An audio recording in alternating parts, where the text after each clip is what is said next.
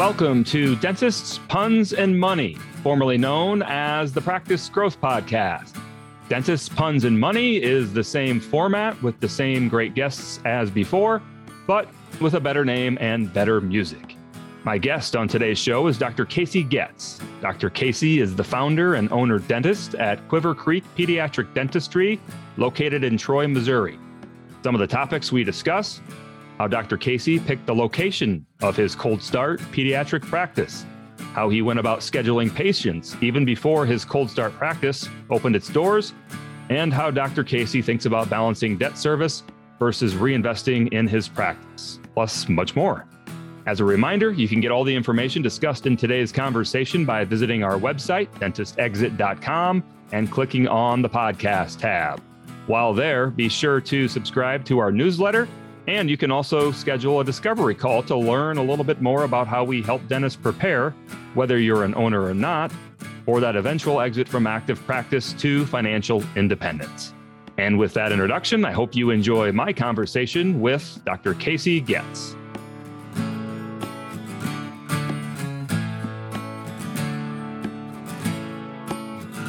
All right, Dr. Casey Goetz, thank you for being here. And before we dive into your story, I do want to make sure to plug your podcast, Brews and Tiny Teeth. I think you do a great job of blending your passions of craft beer and pediatric dentistry. Yeah, I appreciate the podcast shout out too. You know, it's when you run your own podcast, I know you know how it goes. Like there's a whole respect for podcasters that it seems so easy because it's just a couple people talking, but there's a lot of work and passion and behind the scenes stuff that goes into it. So as a fellow podcaster, I appreciate the shout out.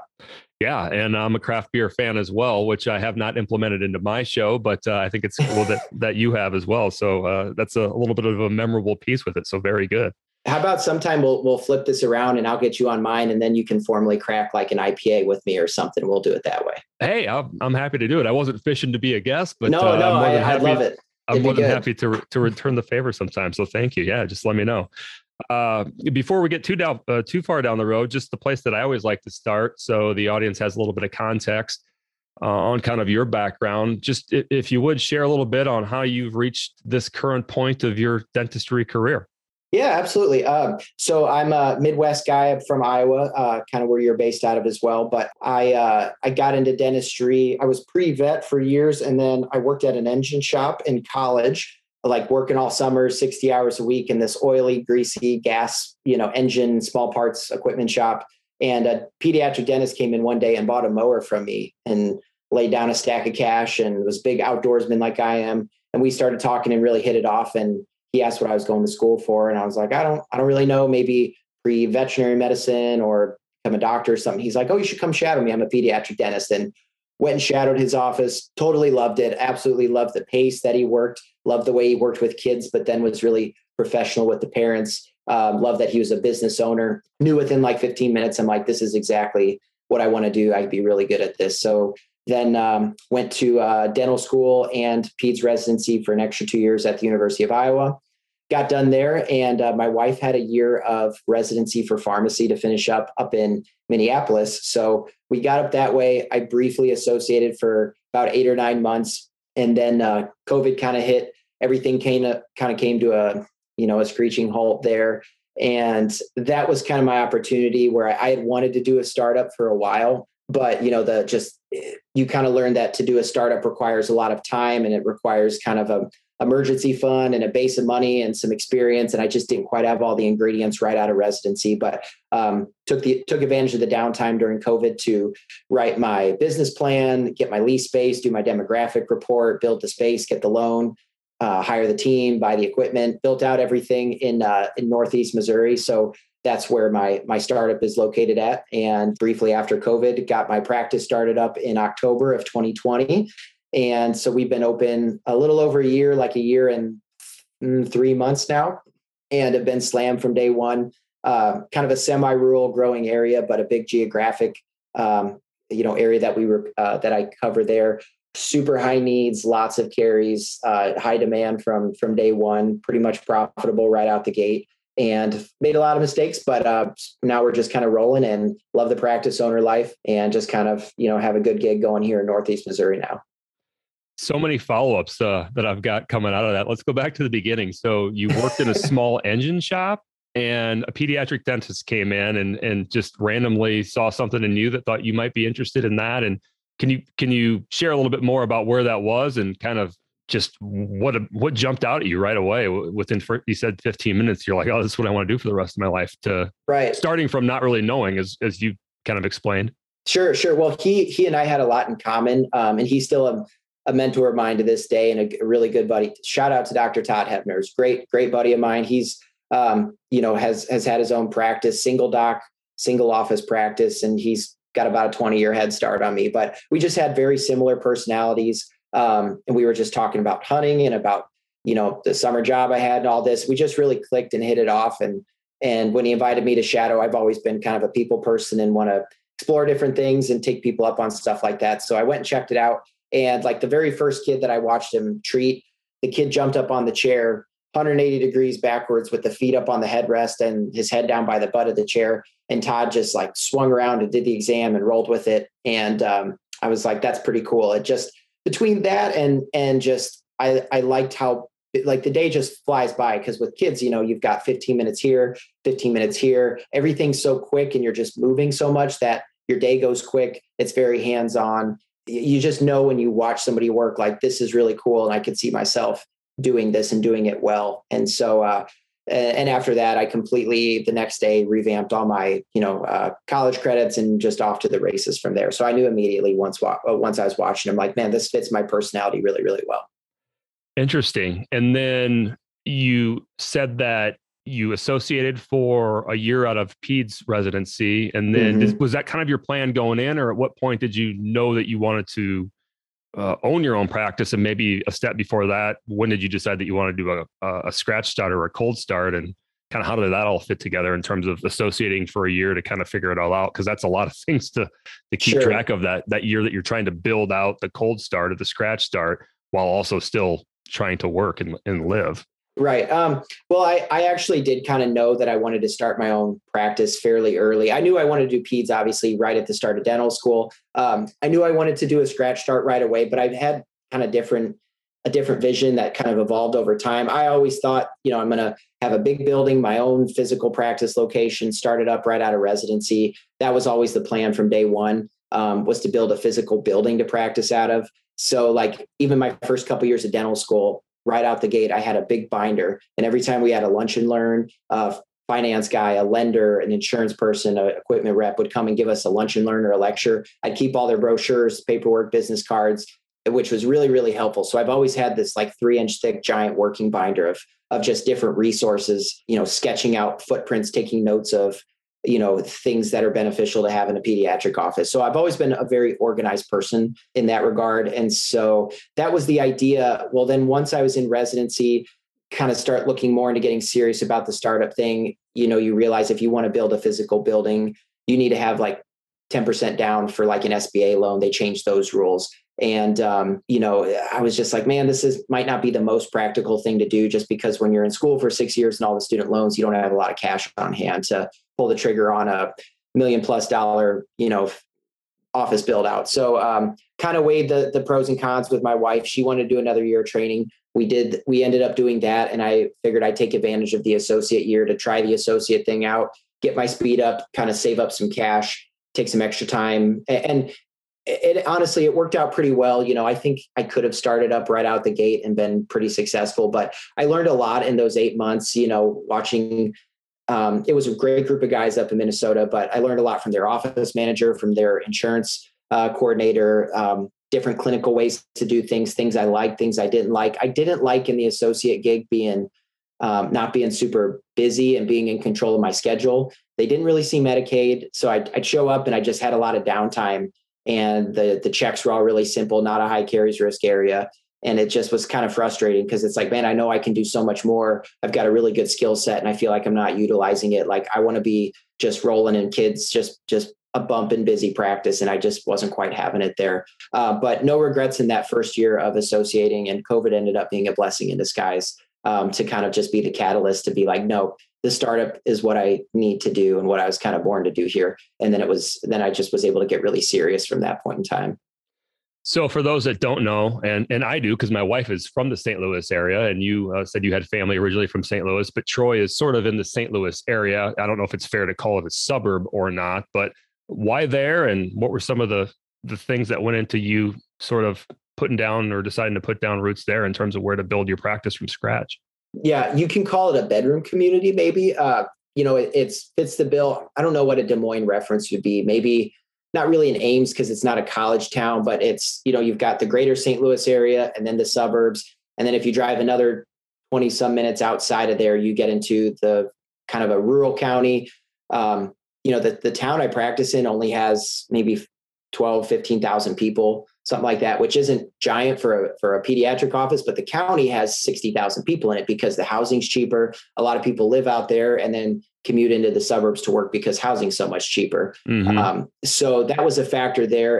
It was close to family, which was great. But when I was trying to look at the area I wanted to go in, I either wanted to be in somewhere in Iowa or somewhere in, the east or northeast side of Missouri. So I literally just it is not scientific at all. I took a big map and I started putting pins wherever I knew there were pediatric dentists at, and kind of looked at where the growth in Missouri was. And this area was kind of a no-brainer, just popping out that, there's no pediatric dentist in the whole northeast corner of the state. I knew I wanted to be at least semi-rural. I don't need to be next to a Starbucks. I like the country kind of pace of life. I like my mentors like Dr. Hepner, rural practice, super busy, the only shop in town. And I just kind of always liked that practice model. And so that's kind of what I based my goals off of, was trying to find a semi-rural growing area where I could see a lot of kids and be the only shop in town. And that, Troy fit the bill. Like you said, people that don't know, I'm kind of the only pediatric dentist between the northern suburbs of St. Louis all the way up to the Iowa border. And I kind of just draw from a really, really big area up there. And it's kind of helped the practice grow really quickly. Interesting. So a year and a half into the scratch start as we record this is really broad, but what are your big takeaways from where you started to kind of where you are now?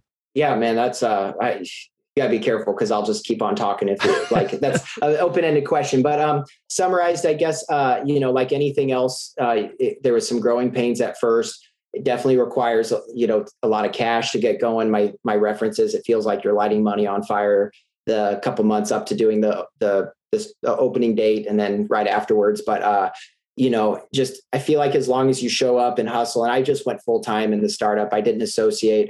The banks weren't happy about it, but I just knew this was going to be successful and there wasn't really a backup plan. I just was going to figure out, burn the ships, if you will, like we're going to figure this out or die trying. And so I just been working 5 days a week, show up, really hustling, really making good connections with my referring general dentist, like physically going in person, taking days off, go to their offices, meet them in person. I designed a lot of my own referral pads, designed my own website. I used that COVID downtime to develop a lot of systems, got a really great staff. We've had some insurance issues, like any Medicaid, rural practice, a lot of out-of-network patients as well. We had some insurance hiccups, but we kind of underestimated how much sedation and like surgery days we were going to need. So we're trying to get caught up there, but that's a huge part of my practice. But big numbers, lots of kids the first year, some growing pains, not a lot that I would really do crazy different. I think, I feel like if you're the type that wants to do a startup, if you're organized and you've got a good game plan, a good business plan, and you're just willing to be a people person and kind of run for mayor and not be afraid to become involved in the community and stuff, you're going to be successful. It's just a matter of, needing to put in the time, I think. How did you measure how to scale that? Because it sounds like you had good patient flow right away. And that's always the tricky part with the startup is you weren't moonlighting at least, which a lot of dentists do, but some cold starts start out doing their own hygiene and they have a lot of ops that aren't finished yet. And it sounds like you grew pretty fast, pretty quickly. How did you start thinking about or kind of measure when to add some of those pieces that you would need to add if you're growing quickly with a practice?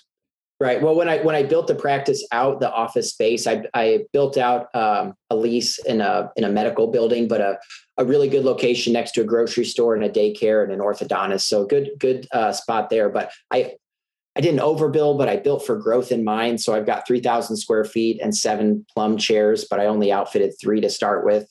one of the best decisions I've made was I was really conservative with my cash, got a big emergency fund and just piled up a lot of cash as I first got going.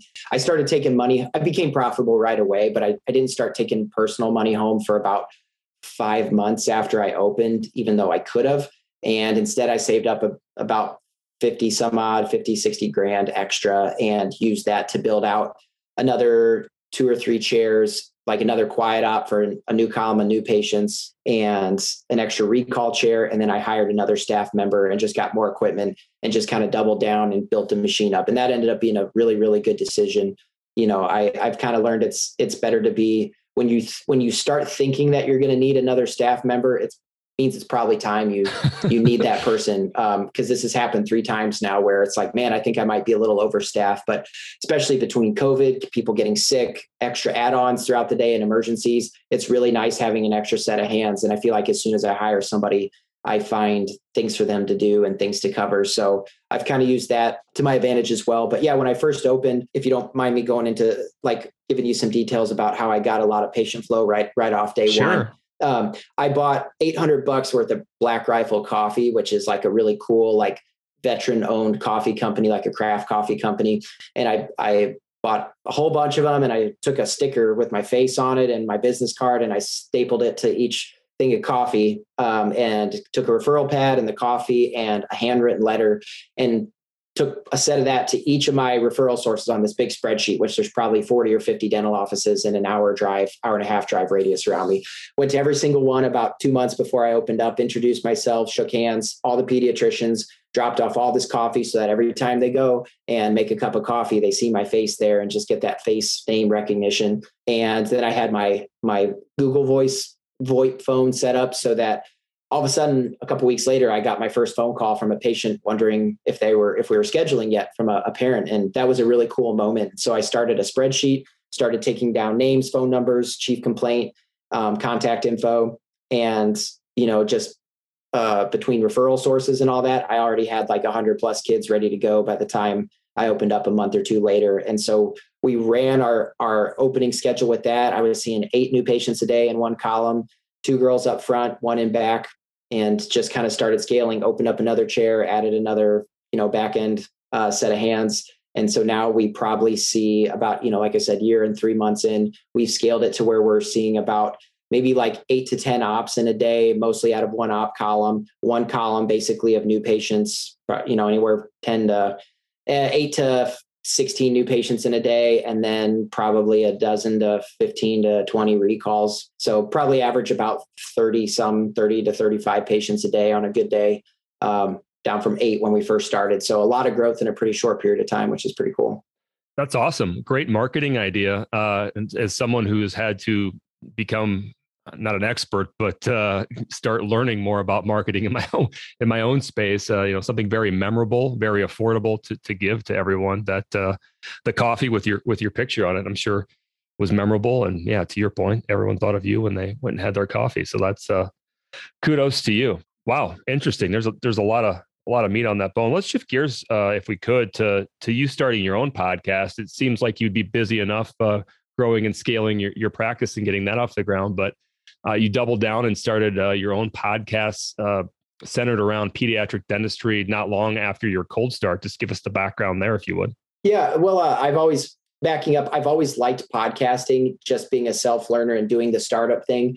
I'm constantly looking for resources on how to do things better. Like, whenever you're doing a startup, you're trying to learn from other people that have done it before. So constantly checking out Facebook groups, reading books, dental town stuff. But I listen to a lot of podcasts on startup topics and how to start dental practices and the practice management side of things that we don't really get in dental school. And so I just have always been kind of a little bit disappointed in the pediatric specific content out there. And that nobody's really talking about the things that we do a lot of with behavior management and GA and SDF and, just pediatric specific topics. So, and I'm a talker and a people person, and I like, maybe I hear hearing the sound of my own voice too much or something, but I'm just like, let's figure something out and try it. And so I kind of did some basic background on how to start up a podcast, very like plain Jane software, and just kind of been figuring it out as I go. But as you said, I like craft beer and I like talking to pediatric dentists. So now this has been my little side hustle. I don't make any money or anything from it. It's mostly for my own mental well-being, just to be able to socialize, network, meet other pediatric dentists. I've learned a lot from conversations. I try to do one a week. I find an interesting pediatric dentist either on Facebook or that I know, or a practice owner in another state. And I just have them on and we talk about cool pediatric topics. We talk about practice management stuff, finances, medicine topics, just kind of a whole range of cool student loan debt. I just did a 3-part series on pediatric dentists with gobs of student loan debt. That was pretty cool. But it's been cool. I've learned a lot of new techniques. I've learned a lot of, different ways to do things. And it's been an awesome way to stay connected in the world of pediatric dentistry as a sole practitioner in a rural area where I wouldn't get to socialize a lot with other dentists otherwise. So it's been nice just from a networking standpoint as well. So for people that haven't heard the podcast or are interested in learning more about it, how do you balance, and I've listened to several episodes and it seems like you're hitting on the business of dentistry or pediatric dentistry, some personal finance stuff as well that would be applicable to almost any dentist that's out there. And then also the clinical side of pediatric dentistry. How do you balance sort of those things? And is there anything that I've missed that you try to make sure that you weave in terms of a high level topic that you think is important to talk about? No, I try to just do it like a nice, healthy blend of kind of those three things. I will say though, you're going to hear my dog barking. My wife just got home from work, Jazz. The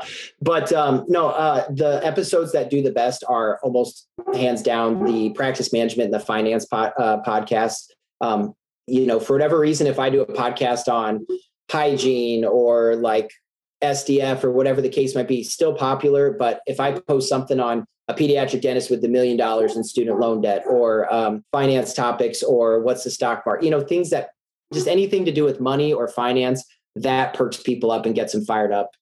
So it's rightfully so. Pediatric dentists tend to be the type that can do well with startups, and they tend to have a lot of student loan debt, and nobody ever talks about that stuff because it's a taboo topic. So that content seems to be what really draws in pediatric dentists, just as, practice owners and that sort of thing. So that's definitely where the hot button topics are at, for sure. What's the response been? I mean, I know you're fairly early into it, but you've made it past, I don't know how many episodes, at least 40, 50 maybe episodes that you posted? About close to 40. Yep. I do one a week. It's a slow growing thing because, as you know, it's hard to grow a podcast. It's not like getting YouTube downloads. It takes a lot for somebody to commit an hour of their time once a week to listen to an episode. But I think I have anywhere from 4 to 5 to sometimes 600 active listeners at any given point in time. And it's kind of slowly growing. But they're almost all pediatric dentists and a few general GPs that see kids a lot. And I always am getting people that shoot me messages with like idea for new topics. I've got a list in my phone of like cool topics to have in, but it's kind of cool when people reach out and be like, hey, I listened to your podcast. Like, I love this conversation you had with this dentist about how to do 10 GA cases in one day, or, whatever the topic of the week was. So it makes you get the warm and fuzzies when you hear that people actually kind of pick up some nuggets from the conversations you have. It's kind of cool. Yeah, because it can feel when you first started, and even some episodes, that you're just talking into a black hole and that there's no one out there listening. So yeah, the affirmation that when someone says, "Oh yeah, I really thought that was funny," it's always the stuff that you that you do on accident, or that you think is sort of as an aside that people remember, in my experience, which is, it's sort of interesting. You mentioned with your podcast, the financial stuff tends to be the more popular topics that you hit on. Right. And just in talking with you briefly before we hit record, you sort of have an interest there. I guess really high level, how do you think about blending personal finance, business finance with your practice? What are some of your thoughts on that? That's really broad, but sure. No, I got a direction I guess I could take us with that. So obviously, like you have to be a bit of a numbers person to do a startup. Just, you've got to be organized and kind of pay attention to numbers and sort of know what you're looking at. But I got more into it when on the personal side, my dad was 56 and a pathologist, but healthy guy, took care of himself, didn't live above his means, invested a lot of money, made good money, invested most of it with the goal to kind of retire early in his 50s and, mid 50s. and travel and relax. And he ended up getting a really aggressive cancer just out of the blue. And he made it like a year and a half, almost 2 years. And he passed away last February, and he was 58. And I mean, it's my takeaway from all that, because the whole process really sucked. But it was like, man, this guy did everything right. He wasn't a smoker. He took care of himself and tried to set himself up and all that work. And he didn't get to really live to like enjoy a dime of it, basically. So it kind of got me fired up, where I'm like, I want to make sure that I play this game right and not make a bunch of big mistakes, invest early, kind of learn what do I need to do to make my money work for me and amass this army of dollar bills and just be able to retire early if I want to, because the males in my family just don't seem to have longevity on their side. My grandpa died of the same cancer really pretty young as well. So that's kind of what got me motivated to, I cleaned up, used, we can just keep going on and on about it, but with using the practice as kind of this cash machine, this monster that I've created, that I've got to show up and feed every day,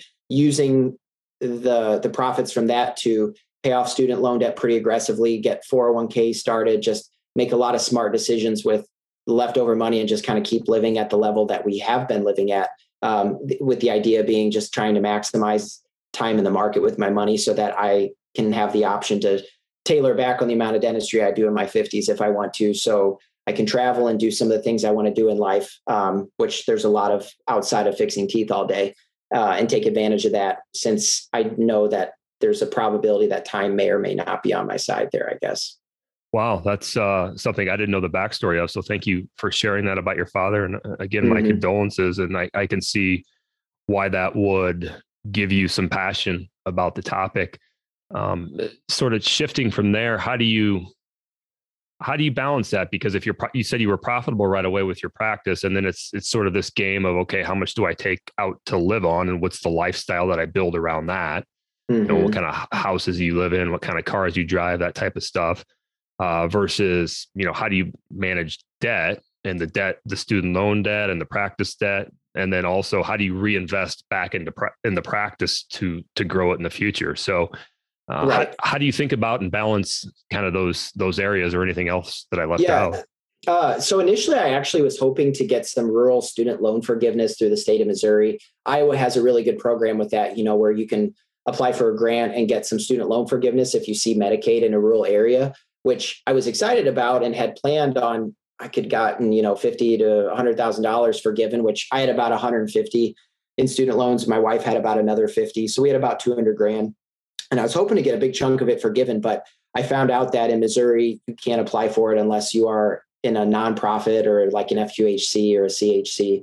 So I did all the paperwork and then got a denial letter because I'm in a private practice, even though I see like 40 to 50% Medicaid. So that was a little bit frustrating. And then I was like, so in that time period, after I kind of doubled down on my, on building up the office, still had cash coming in, I'm like, I'm just going to knock these student loans out as fast as I can before I even know that the money's there and gone. So I paid off like 150 in like 4 months or 3 months or something. And just like, I didn't take home, I lived on nothing. We just like skimped by and I just smashed them out and we just kind of cleaned them up in about 4 months. And that was really nice, but my brain being just crazy as is, and I just can't sit down for 2 seconds. It's just like, all right, now what can I do? How can I just keep on rolling, keep this, these good habits rolling? So we did that. And then now that I'm finally, out of debt, we're profitable. We are, we're seeing a lot of kids doing a lot of good there. I want to take care of the employees. So we got a 401k going.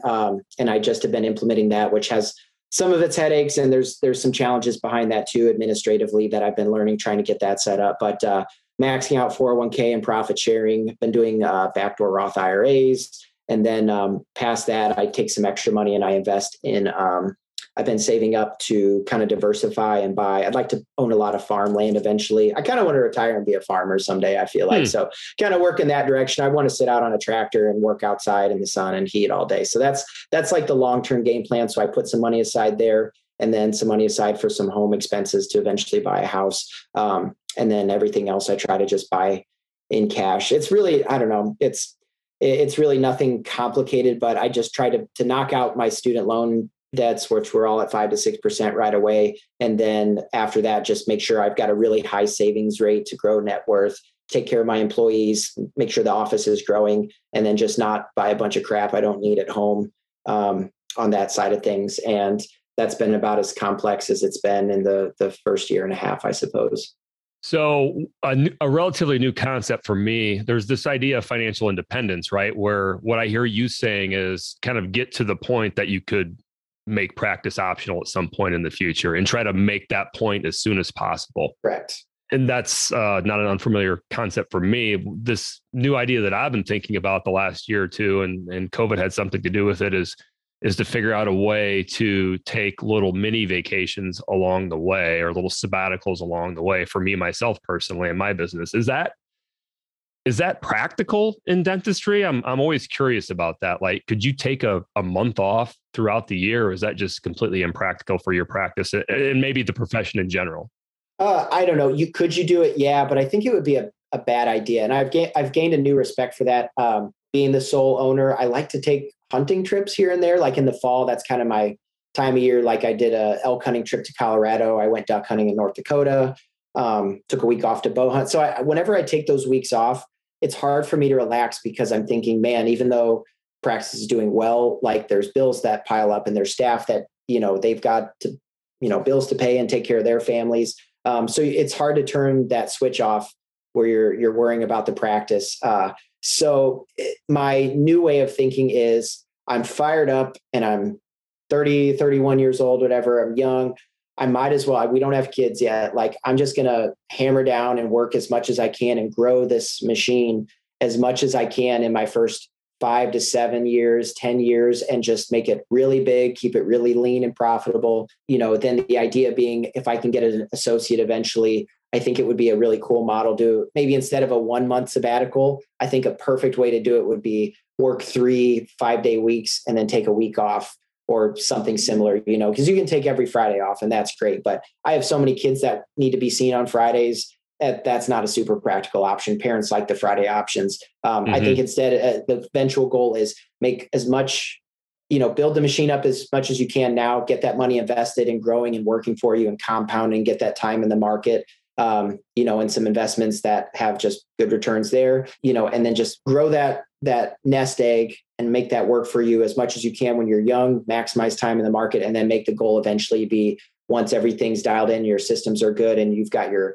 feet set under you, get an associate in at a later point in time, and then doing dentistry to the amount that it's comfortable, because last tangent, I guess, before I quit hogging the mic would be, I have a list of things in my phone that I think would be really cool to do outside of dentistry. Like I would love to go work at the Budweiser brewing company in like St. Louis and just like learn how to brew beer there. Or I've always thought it'd be cool to work in like a butcher shop and learn more. I really like kind of processing my own deer and eating like clean wild game meat and stuff. Like, I don't know, I just have a list of things that would be really cool to do. And what's nice about dentistry is the longevity of it's there where, I could go part-time and still make good money and still see a lot of kids and do that from 40, 45 until I'm 60 if I wanted to, and still make really good money, maybe working 2 days a week and then pursue some of these other things that I'm interested in, whether be the outdoors or hunting or brewing beer or whatever the case might be. So that's kind of the long-term plan of how I'm juggling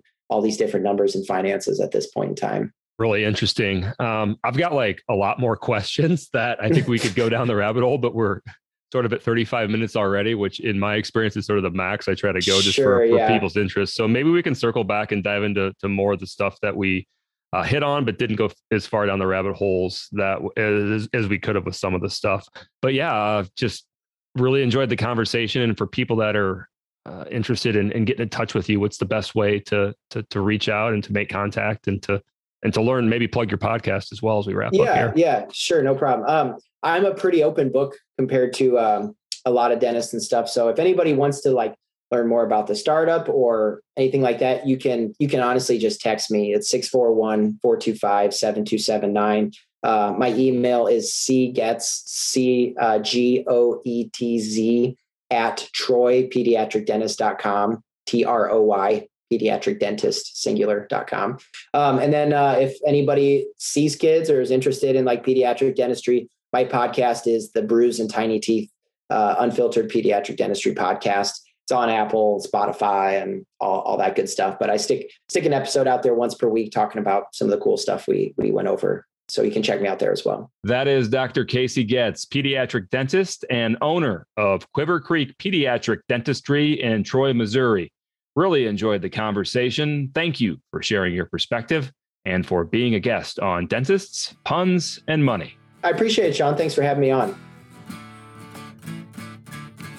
Thanks for listening to Dentists, Puns, and Money. For more information about my day job, which is helping dentists plan for their eventual exit from practice to financial independence, you can visit dentistexit.com. And there you can find more information about us, sign up for our email newsletter, learn more about the Elements Financial Planning System, or schedule a discovery call with Sean. And that's me. If you've enjoyed this episode, please leave us a review and rating on Apple Podcasts, and also please share the podcast with your friends and your colleagues. As for the boring legal stuff, Dentist Exit Planning and Terrell Advisors, LLC is a registered investment advisor. The information presented should not be interpreted or construed as investment, legal, tax, financial planning, or wealth management advice. It does not substitute for personalized investment or financial planning from Dentist Exit Planning or Terrell Advisors, LLC. This podcast conveys the views and opinions of Sean Terrell, and the information herein should not be considered a solicitation to engage in a particular investment or financial planning strategy. Information presented is for educational purposes only, and past performance is not indicative of future results.